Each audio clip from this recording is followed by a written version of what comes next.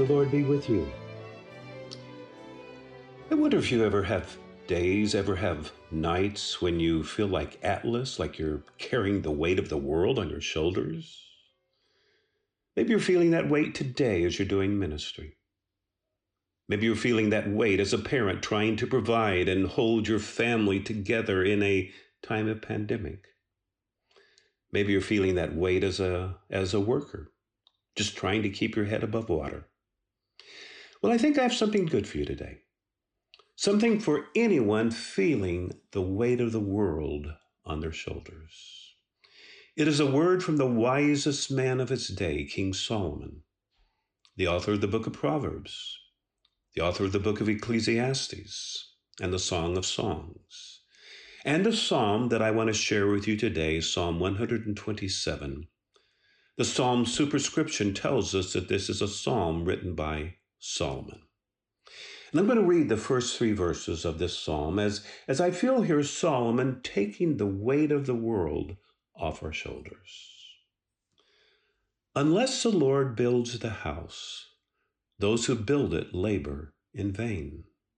Unless the Lord guards the city, the guard keeps watch in vain.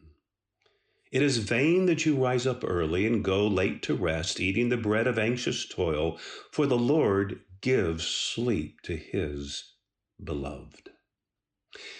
Now, note that Solomon is talking here about effort that is vain, it's empty, it's useless, it's for nothing. As he talks about building that is in vain, guarding a city that is in vain, burning the candle at both ends that is in vain, empty, useless. Now, Solomon knows quite a lot about that which is vain, empty. In fact, he wrote a whole book about it, Ecclesiastes, where he decries vanity of vanity. What Solomon is talking about here in Psalm 127 is that it is vain, it is useless, it is futile to go about our work, to burn the candle at both ends as though it all depends on us and not on God. And I find that this psalm is teaching me to take myself and my efforts a lot less seriously and to take God a lot more seriously. As it isn't all on my shoulders, but on God's, the ruler of heaven and earth. And so in the Sermon on the Mount, Jesus is not warning against hard work or long days. Rather, Jesus is saying, don't be anxious. Why, consider the birds of the air, the flowers of the field, how your Father cares for and blesses them. Now, there's a wonderful, fascinating phrase here in verse 3 that says, the Lord gives sleep to his beloved.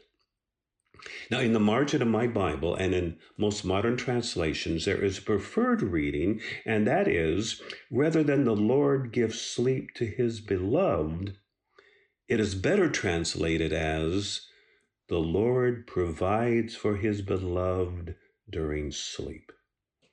The Lord provides for his beloved during sleep. Check it out in the margin of your Bible and see that it's not only that God gives us sleep, but God gives to us while we sleep. That while we're resting, doing nothing at all, God is working.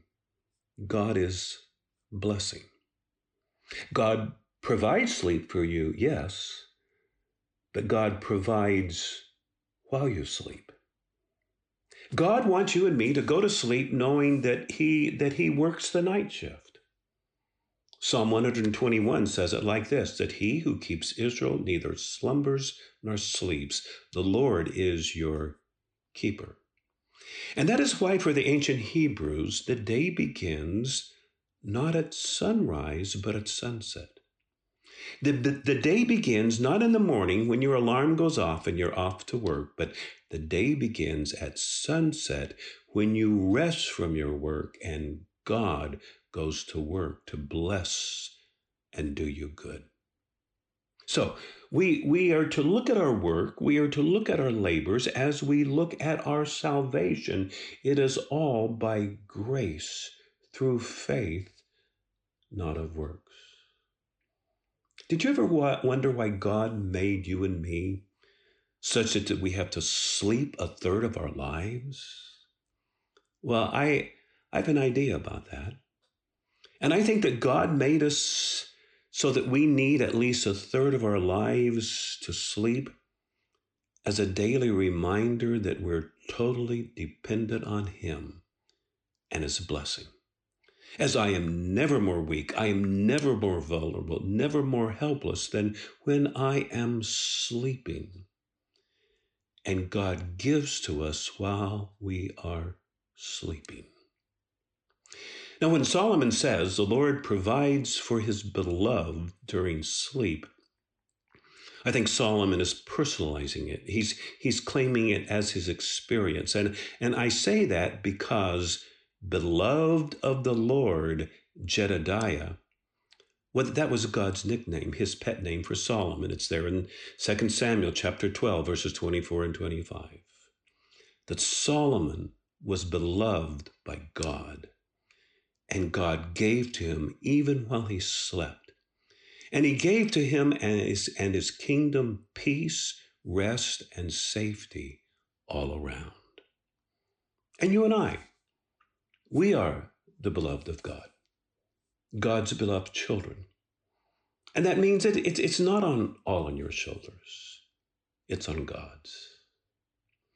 My mother loved poetry, and she would from time to time quote me a little poem that I want to end with today.